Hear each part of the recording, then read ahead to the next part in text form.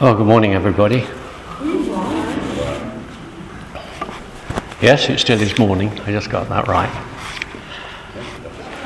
Okay, I'm going to continue this morning on the series that Chrissy commenced with last week, where, if you remember, she was picking up on some of the prophetic thoughts that had come during the time when we'd been waiting upon God for guidance about the way forward for us as a church.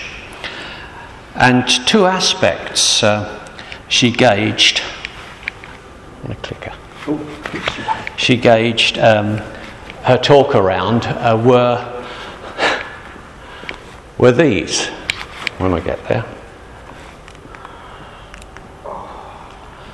So she used two verses, if you recall. And it was about continuing the journey that we're on. And the verses she brought were these. Enter through the narrow gate.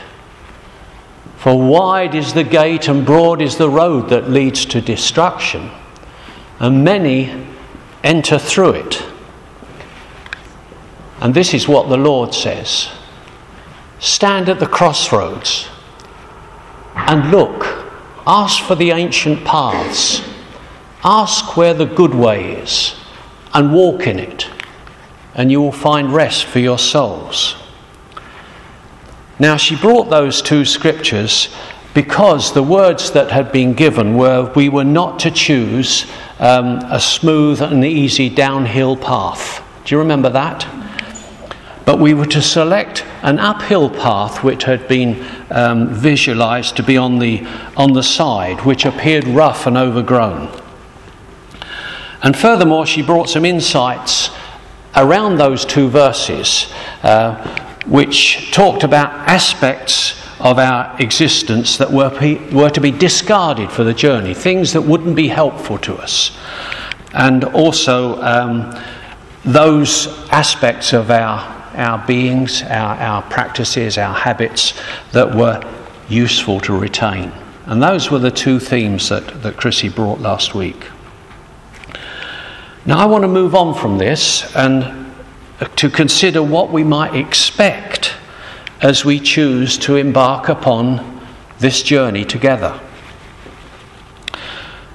Remember, it's a journey that God has already said we don't need to know the final destination, because He will journey with us along the way, and He will clear the path as we go along. We needn't worry about exactly where we're going. God is going to do the guiding.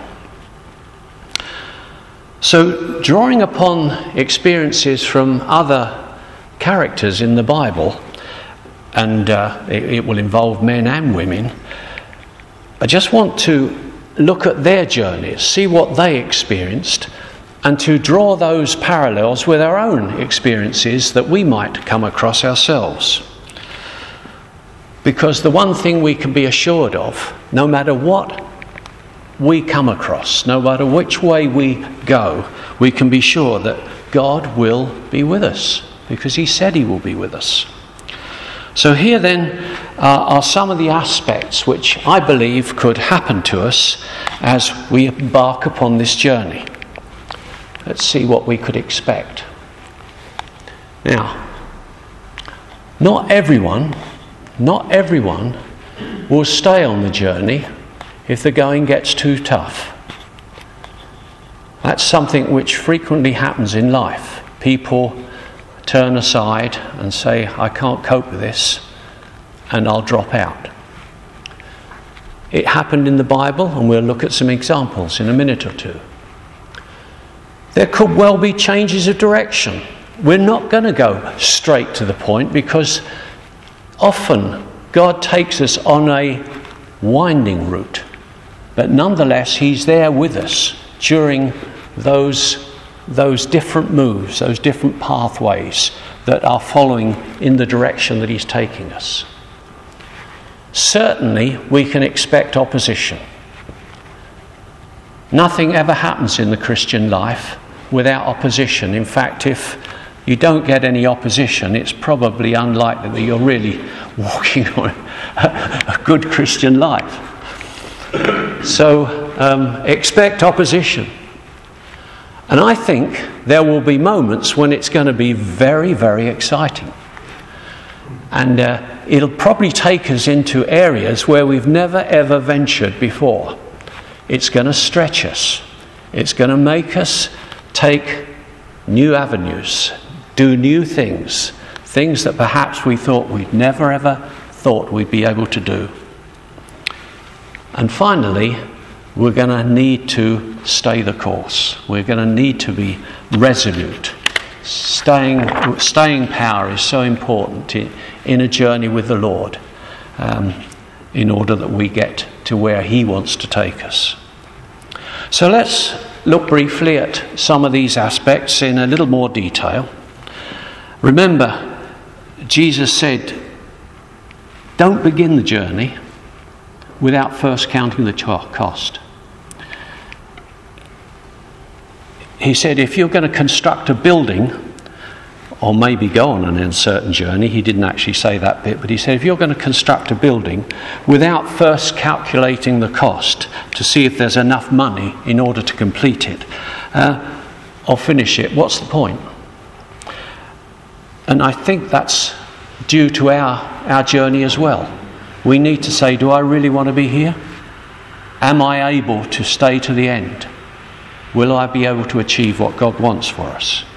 So let's look at these five aspects together, and decide whether or not this is for us.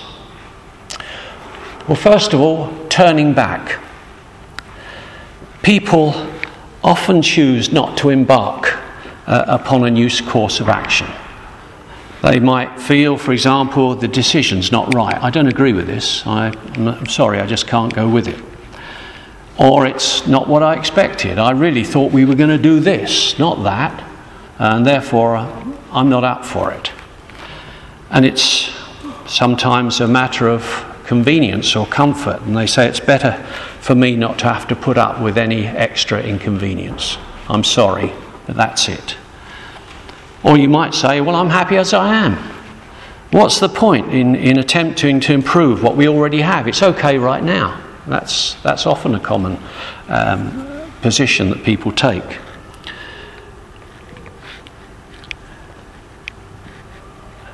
All of those are reasonable questions. They're valid reasons why we shouldn't attempt the course. However, Jesus never ever promised that the Christian life would be easy, because he said this. He said then he said to them all, whoever wants to be my disciple must deny themselves and take up their cross daily and follow me. For whoever wants to save their life will lose it, but whoever loses their life for me will save it. And furthermore, he said this, no one who puts a hand to the plough and looks back is fit for service in the kingdom of God. Now, they're serious statements that Jesus made. And we need to consider that before we toss out anything that God might be saying to us at any one time. But as with all things, God gives us a choice. He never allows you, He never orders you to do anything. He always says, you choose. He gives us that free will choice. Now, in the story of Ruth, and not our Ruth, two widowed young Moabite women commenced a journey back to Judah. It's a place where they had never been, and it was with their mother-in-law, Naomi. But as they were about to leave, Naomi counselled them, and she counselled them to stay. She said, think about what you're doing. And she said, go back and find new husbands, because their former husbands had both died. And one of them, called Orpah, she did turn back, and she kissed her mother-in-law and went back to her own land. But we read Ruth took a different course, and she clung to her mother-in-law. And she used these words: "Don't urge me to leave you or to turn back from you. Where you go, I'll go. And where you stay, I'll stay. Your people will be my people, and your God, my God. Where you die, I will die, and there I'll be buried. May the Lord deal with me ever so severely, if even death separates you and me."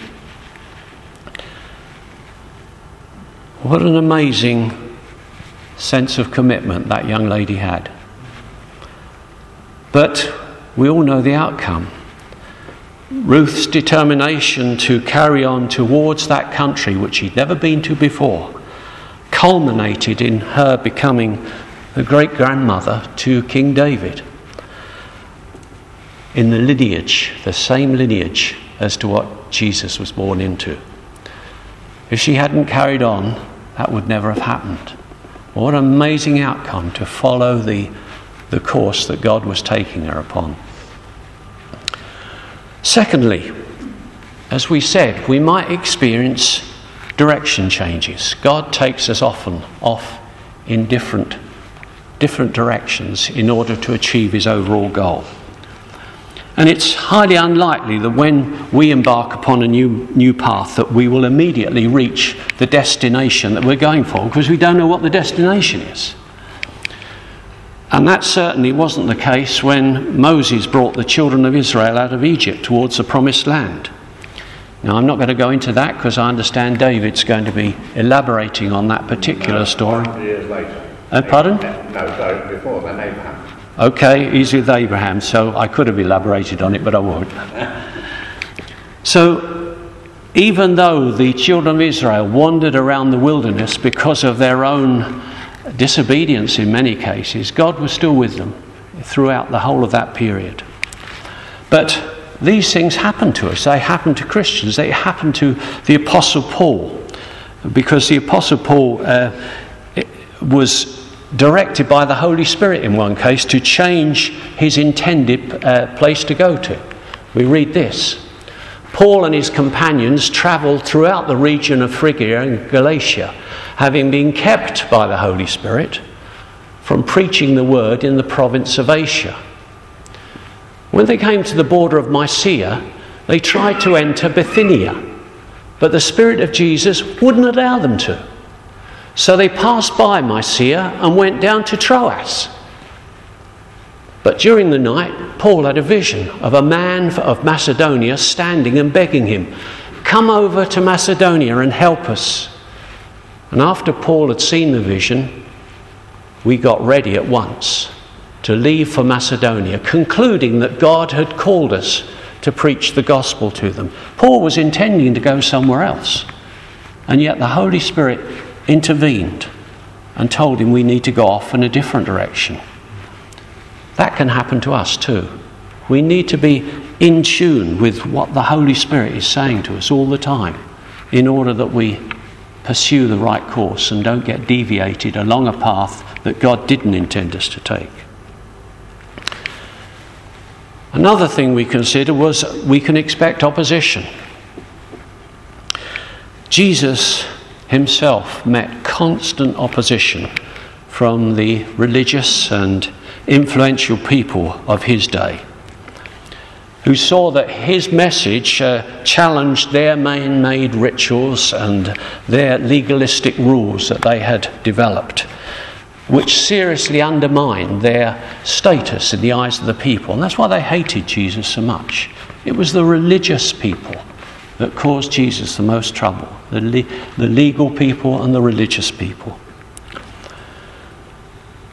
And they resisted the opportunities that God's simple message through Jesus was delivered to them. They said, "We don't want this. We don't want anything to do with this." Because they didn't want their hypocritical sort of standards to be revealed at all, which is what Jesus was doing. And so Jesus made it clear that his followers should expect no difference from the world in which we inhabit today. We are his followers. And we're going to meet opposition because we love the Lord. And he told us to expect opposition. And likewise, the Apostle Paul reluctantly shared that he endured many things for the sake of the gospel. Dreadful things. Things which, if you read this lot, it's going to appall you. And he said this, I've worked much harder, I've been in prison more frequently, been flogged more severely, and have been exposed to death again and again. 5 times I received from the Jews the 40 lashes minus 1. 3 times I was beaten with rods. Once I was pelted with stones. 3 times I was shipwrecked. I spent a night and a day in the open sea. I've been constantly on the move. I've been in danger from rivers, in danger from bandits, in danger from my fellow Jews, in danger from Gentiles, in danger in the city, in danger in the country, in danger at sea, and in danger from false believers. I've laboured and toiled and have often gone without sleep. I have known hunger and thirst and have often gone without food. I've been cold and naked. And beside everything else, I face daily the pressure of my concern for all the churches. I think that's real determination. I believe that's what you call tenacity. And I think if we anticipated such severe opposition, we probably never even have embraced the Christian faith in the first place, if we're honest. Yet, we can be certain we will meet hardship at some time because Jesus promised it. He didn't promise a nice, easy road to glory. So how willing are we to trust him on this journey that he's going to take us? He told us to count the cost. He told us there'll be opposition.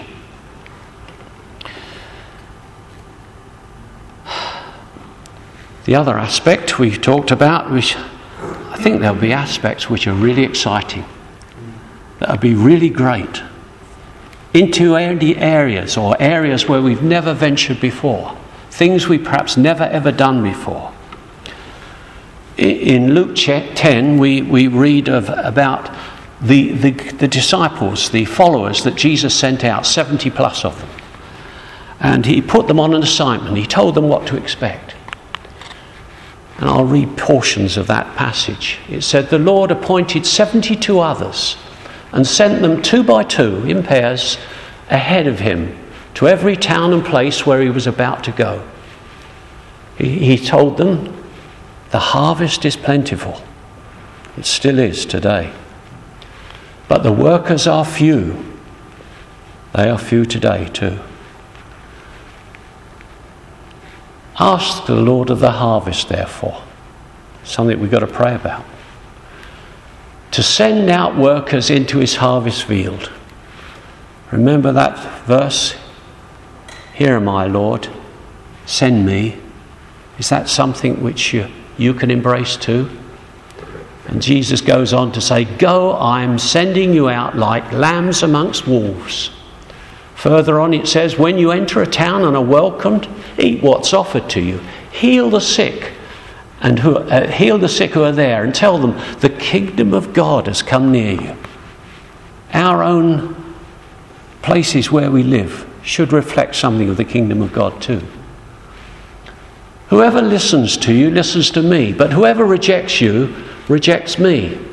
But whoever rejects me rejects him who sent me. But the 72 returned with joy. I said, Lord, even the demons submit to us. Now, I think that gets people excited when they see the enemy of the followers of Satan being in utter defeat at the name of Jesus.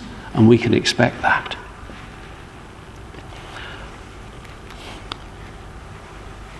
Doing the Lord's bidding, no matter how trivial, comes not only with earthly joy, but his ultimate words, which is, well done, Well done, good and faithful servant. Isn't that what you want to hear when we finally meet up with him one day? And finally, the point that I last made was we need to be resolute. Jesus, in spite being fully aware that he was going to face death towards the end of his life's journey, he broke this news to the disciples. You all know the story. And he said this, we're going up to Jerusalem. And there the Son of Man will be delivered over to the chief priests and to the teachers of the law. They will condemn him to death, will hand him over to the Gentiles to be mocked and flogged and crucified. I put in the but on the third day he'll be raised to life. The hope of every Christian to be resurrected with him one day. So then Paul says this, or no, it's not necessarily Paul, it's the writer to the Hebrews. I choose to say it was Paul. We probably don't know who wrote this. But he said this writer, let's run with perseverance the race or the journey marked out for us, fixing our eyes on Jesus, the pioneer and perfecter of our faith. For the joy set before him, he endured the cross, scorning its shame, and sat down at the right hand of the throne of God. That was a marvellous joy, because what he purchased was our salvation. And boy, does that cause us to be joyful. Consider him who endured such opposition from sinners, so that you will not grow weary and lose heart. And it's here that I think that we find the key to it all. Unless we fix our attention upon all that Jesus commands and allow the Holy Spirit to guide our path, then our journey will be fruitless. It will be purposeless. We'll go nowhere. We'll just amble along aimlessly. We'd simply be following our own instincts and probably end up languishing in a barren wilderness, similar to the children of Israel that we talked about earlier, who chose to follow their own ideas and ignored God's promise that he would be with them throughout. It's easy to be put off by the challenges that we all face. And it's understandable. It is a tough challenge. It's easier to settle down and allow things to drift without any effort on our part. But it isn't God's way. God always intends us to be on the move. It's a dynamic thing, Christianity. It's not a static thing. We must keep going in the direction that God takes us. Yes, he does promise us rest. But that rest is the freedom from worry that God gives. It's that perfect assurance that God is in full control. But we are expected to partner him in the task of revealing his kingdom. And that's what we want to do, just share something of his love, his kingdom, as he builds his church alongside us. So if you're feeling tired, you're feeling daunted, remember Jesus said this. He said, "Come unto me, all you who are weary and burdened. I'll give you rest. Take my yoke upon you and learn from me, for I am gentle and humble in heart, and you will find rest for your souls. For my yoke is easy and my burden is light." So one final thing. Never allow yourself to believe that you're inadequate to be part of this journey, that you haven't got what it takes. Because God says this through the Apostle Paul. His divine power has given us everything we need for a godly life through our knowledge of him who called us by his own glory and goodness. Not something we need, not bits that we need, everything that we need God has given us in order to go with him and as we partner with him on the journey that he's calling us to. We need to be intentional. That's what it said on that Hope video. Are you intentional? Am I intentional? Am I willing to stay the course? Am I willing to be obedient to what God says? No matter what, he says, I've given you everything you need. Amen? Let's just pray together. Father, we bless you that you think us worthy to be able to travel with you on a journey towards a destination that we know not what of, but we know that it's something that you require of us as a people.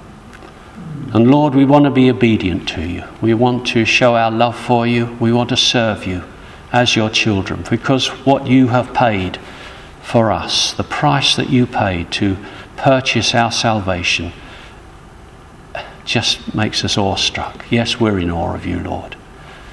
So we just pray, Lord, that you'll strengthen us. You will give us the resolve, Lord, to follow you and to be close to you in all that you call us to do in the coming days.